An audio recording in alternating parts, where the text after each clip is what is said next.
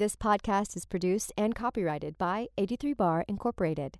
It is presented as a general informational resource, and neither the sponsor nor the guests are rendering any medical advice. Any opinions or claims presented by the guests are their own.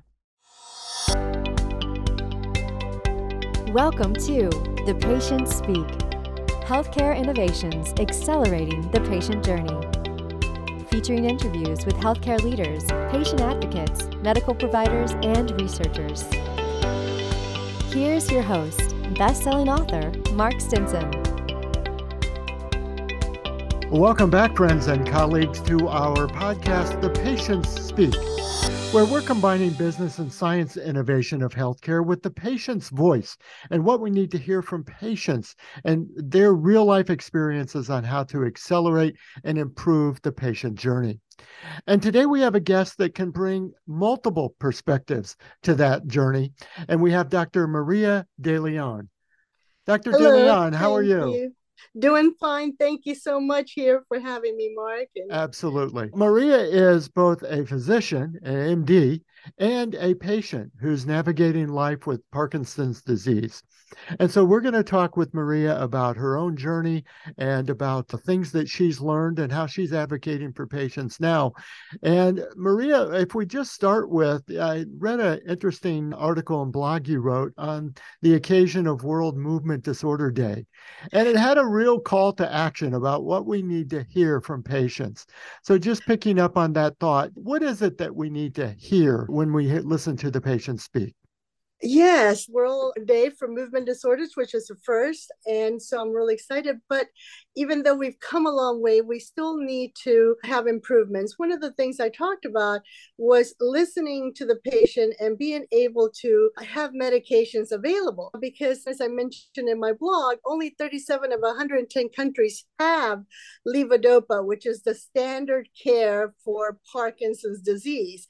And that's 60 years after this medication has been on the market. So that to me is completely unacceptable. That's something that we definitely need to work on and try to get. And this medicine, at least here in the States, is about 10 cents a pill. So really, there's no reason why we can't have it. I was referring to when President Bush was in office and AIDS was the pandemic, and they got an act to able to provide AIDS medication to other parts of the world, particularly Africa. And AIDS medications is very expensive.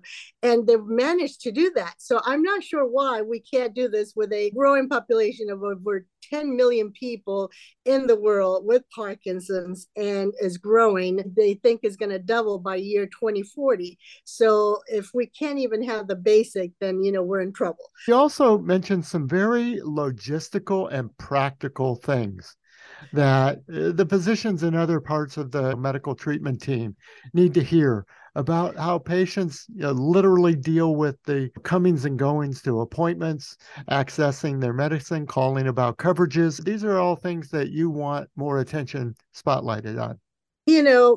We've had, first of all, this really brought everything to a head during the pandemic, as nobody was going out. Physicians were not seeing patients, and neurologists are already a small portion of all specialists in the country. Less than 5% are neurologists. So imagine smaller are movement disorder specialists. So there are many places where neurologists are usually, especially in the academic centers, they're the ones treating this specialties like Parkinson's. So most patients have to travel. And for me, even I have to go to Houston. It takes me 3 hours to go to Houston to an appointment. And imagine, one, if you get diagnosed when you're young, you're still working, trying to maintain a family and trying to get off. And as the disease progresses, as I have found, it's more difficult every time to travel because you're not feeling well, you're not able to drive, you can't find somebody to take you.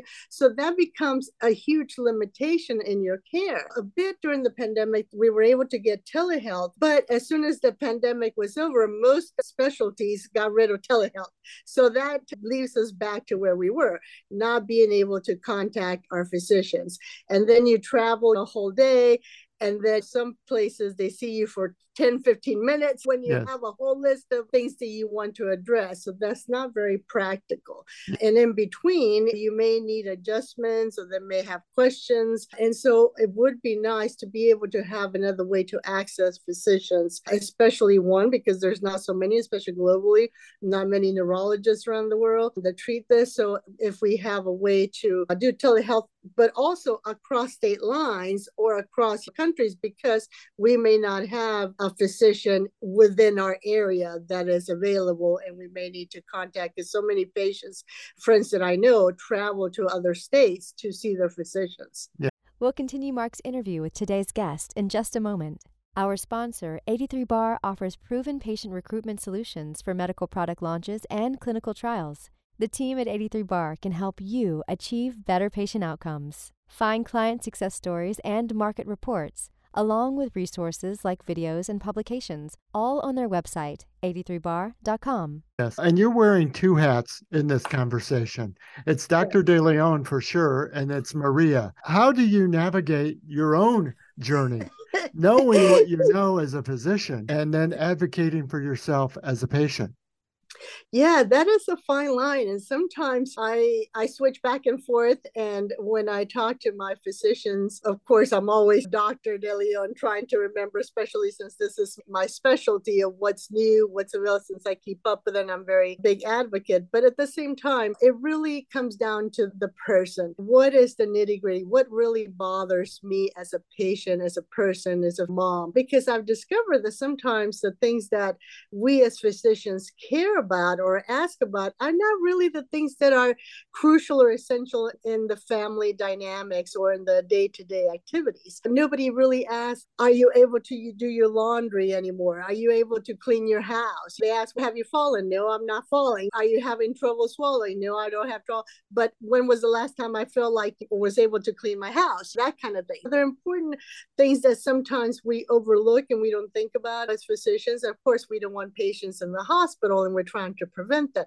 But the day-to-day activities of what makes a quality of life, that's important, especially when you're part of a societal role. You have husbands, spouses, children. And for me now, being in that generation of sandwich generation where I have a daughter and I have a mom to take care of with Alzheimer's. And so it's really important. Someone asked me, have you thought about having surgery for Parkinson's? And although as a doctor, I completely advocate for having surgery, but as a person living with Parkinson's, I cannot take the chance of one, being away to have surgery, and two, of any, even the smallest slight consequence to the surgery, because I have all these people depending on me. So even though I think the surgery, it is a great thing and I advocate for it, for me at this point, I would not consider it, because I have a lot to lose if something went wrong and my family depend on me. So there's one of the things that being a patient and being a doctor are completely at odds. That's right. And you certainly, and you even use this term activities of daily living, which, again, those of us close to the healthcare, we just say the activities of daily living.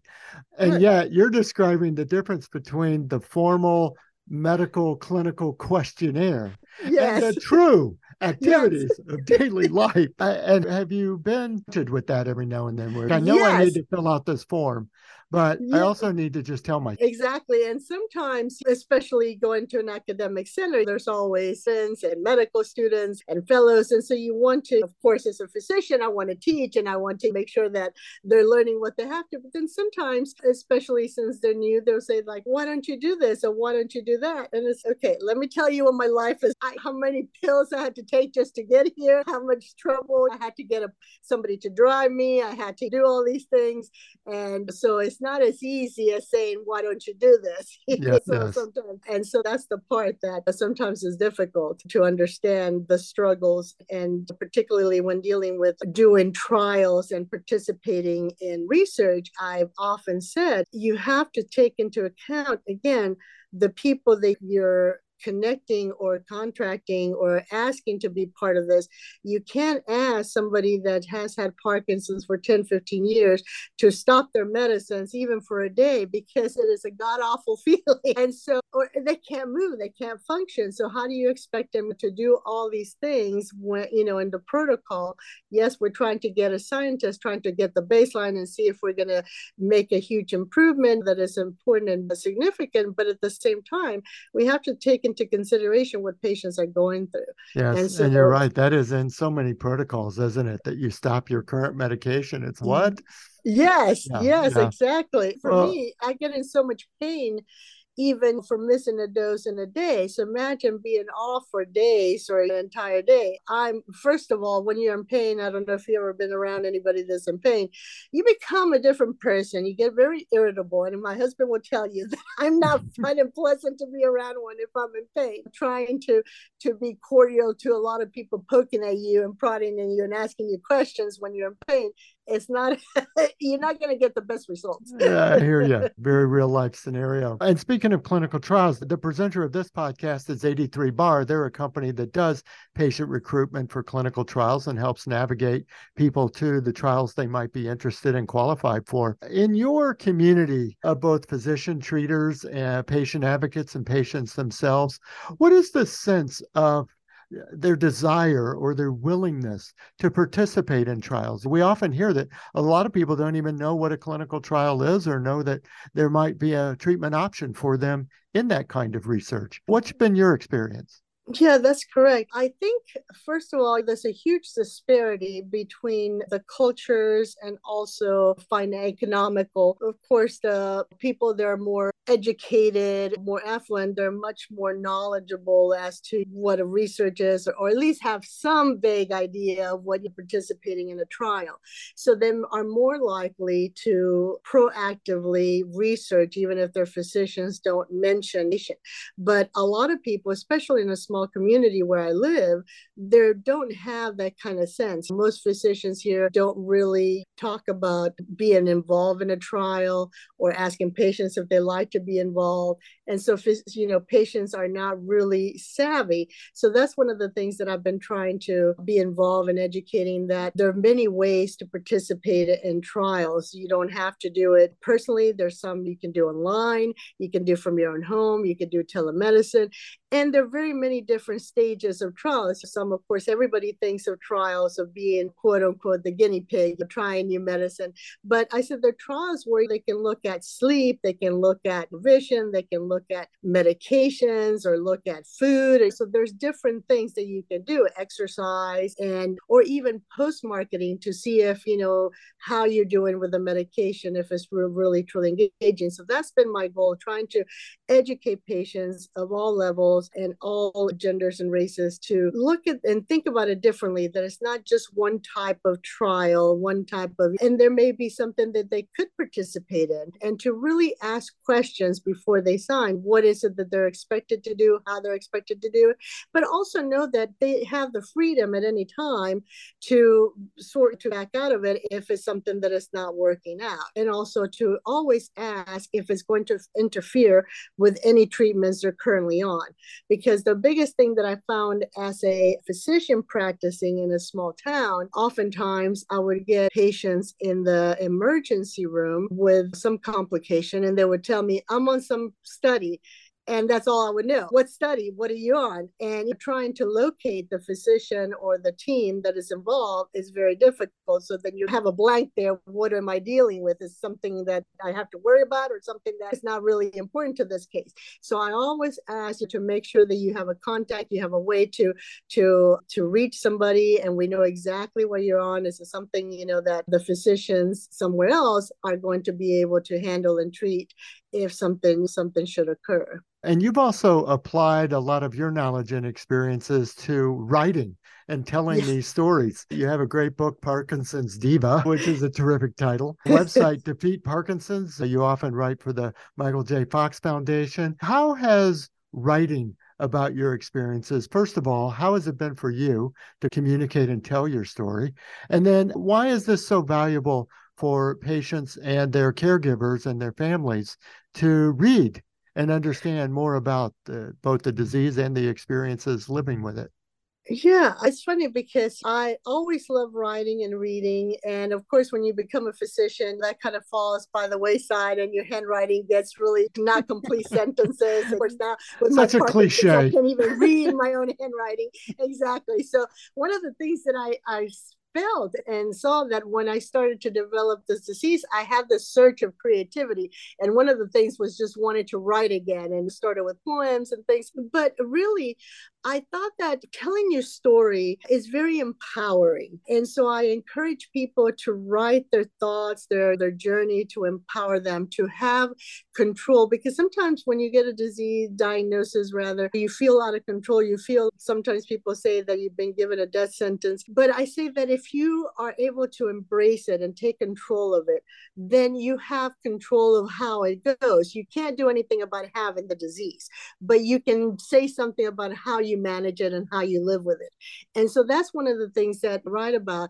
And also to raise awareness and to, particularly since I work with women's issues, to let women know that they are their inner beauty, to sparkle from within, and to read their stories, that everybody has a story, no matter how insignificant they think it is. Somebody has something to say that somebody else can learn from. And so that's very hard to know that I did this and I was able to get through this. And so I'm able to continue this journey.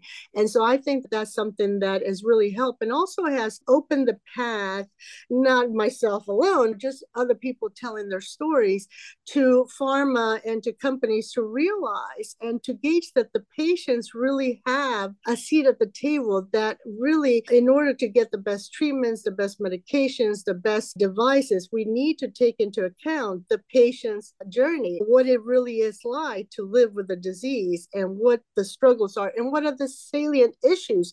As I said earlier, physicians may think that this is important, but patient may not think that's important. The same thing with pharmaceuticals.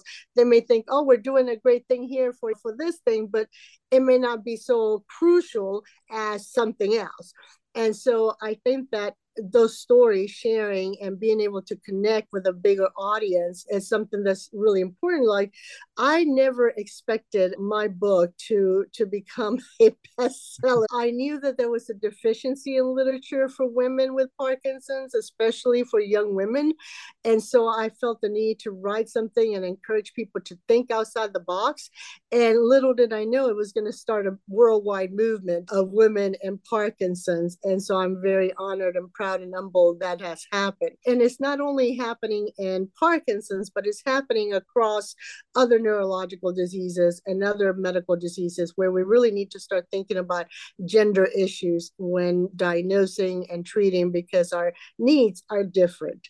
Yeah. And so that's how I see this writing, to try to bring information, raise awareness, and empower people just to take a hold of their own disease and make it theirs and flourish where they are. Each other's become mentors and advocates themselves. Yes, it must be very satisfying to help be a voice for women with movement disorders. And it caused me to think, as you were talking about consulting and advising pharma and biotech companies, many of these will be listening to this podcast. So if you had a chance to just be one-on-one and be real, not the conference room conversation about the business, the market, the market research, but it's, listen, people, you really need to hear this story. What do you think the industry people need to hear the most? Yes, I think that they need to hear, one, think about the patient, the person that you're doing this for, what their life is. Are they able to use this medication? How are they going to use it? What part in their life is it going to take? What role? And then the most important thing that I talk to everyone all the time is the accessibility, affordability of medications. Because as I said earlier, when we don't even have the basic, and here, as I said, I'm struggling getting medications. When you have a great product and you made it for people to be able to have a better life and to be able to continue being part of society, but if it's not accessible, or people don't know how to navigate, because you have to go through 5, 6, 7 hurdles to acquire the medication, and it's not just one time, but over and over, most people are not going to have the knowledge, the savvy to do that. They're not going to be as obstinate as I am sometimes to try to do those things. And also, think about the burden you're putting on physicians. Physicians are who are swamped, already a few in number. They have a huge population, numbers are rising. And if they have to do this for every single patient, guess what? They're not going to be prescribing this medications because it takes a lot of time and effort from actually seeing a patient and treating a patient and just doing the paperwork. So that's one of the things that I really want to say, that you guys are doing great and having the patients be part of the conversation. But again, think about the big picture. Why are we doing this medicine? Why are we providing it? To have people use it. And if nobody's using it, then it really defeats the purpose. Yes, very good. My guest is Dr. Maria De Leon. She's a practicing physician in the area of movement disorders and a patient living with Parkinson's disease herself. So, Doctor, we've been talking about several of the sort of past and historical and developments and advances, but now let's look to the future. And not just the science advancements, which we know are coming, and thanks to a lot of the clinical research we've been talking about, but closing this gap of disparities that you described, both gender and perhaps abilities and race and other things. What is it going to take, in your view, to make some of these medicines more accessible, but also to make the research a better option for more people?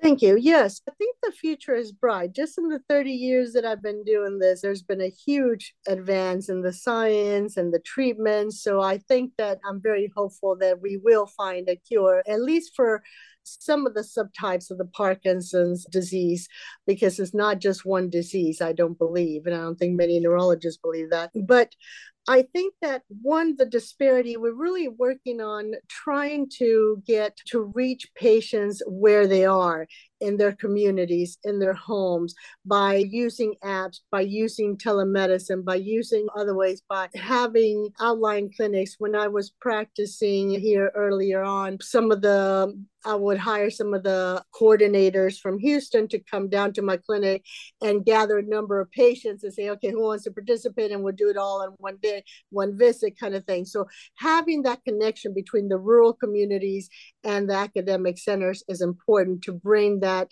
disparity, to go to where the patients are, and also getting the information in various languages, at least in Spanish, since it's the most common, largest minority. And we've been working on that and getting also literacy of what basic information, what does it mean to be in a trial, what does it mean to be phase one, so that patients can understand. So I've been working with FDA with that, and I've been working with NIH and also with Harvard Institute to try to bring those issues to light and to improve communication.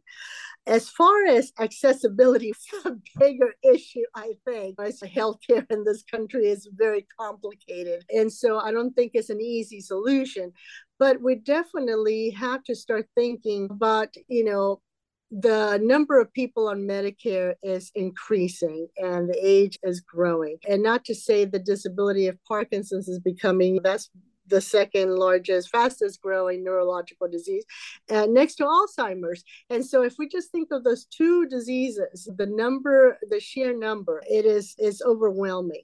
So if we want to take care of these people, and it costs about $51 billion a year to take care of a Parkinson's patient. So imagine if we put some of that money back into the government to give the medications, to give the care that they need, so that we don't have to then pay for emergency rooms, for nursing homes, because they fell and things like that. If we're able to provide the medications they need and not substitute it, when the doctor says, let's do this medicine, let's do that medicine and not try to change things, I think that we would go a long way. And although they're expensive, I think the price could be lower some, but if we can put some of that money back, like I said, if we could get people back into vocational service and back into being active in society, I think that money will be better spent that way. Thanks for these call to actions. You're really giving us the sense of hope and empowerment for the patient, but also decreasing some of the sort of logistical and economic burdens. It's all very good. So thanks for coming on the show and sharing your story. Thank you so much for having me. I really enjoy it, and I look forward to talking with you again. And I'm Absolutely. glad to have met you virtually. Thank you so much. Yes, thank you. And listeners, be sure to check out Dr. Maria De Leon's work. It's defeatparkinsons.com, and her book is Parkinson's Diva. And of Thank you course, come so back again for our next episode. We'll continue these conversations with healthcare executives, patient advocates, and providers, and people who often wear two hats, like Dr. Maria today. We're going to continue this conversation because we want to know what it is that we can do to learn to improve and accelerate the patient's journey. And it all begins when we listen to the patients speak. I'm Mark Stenson, and we'll see you next time. Thanks for listening to The Patient Speak, Healthcare Innovations Accelerating the Patient Journey with Mark Stinson, presented by 83Bar, supporting well-informed, confident, and decision-ready healthcare consumers for better patient outcomes. Learn more about their patient activation platform at 83bar.com. You can listen to our show on any of your favorite podcast apps. Subscribe now so you won't miss an episode of The Patients Speak. If you like this podcast, here's another show that you'll like from BSB Media, The Patient Speak, Healthcare Innovations Accelerating the Patient Journey. It features interviews with healthcare leaders, patient advocates, medical providers, and researchers. Presented by 83Bar. Look for The Patient Speak on your favorite podcast app.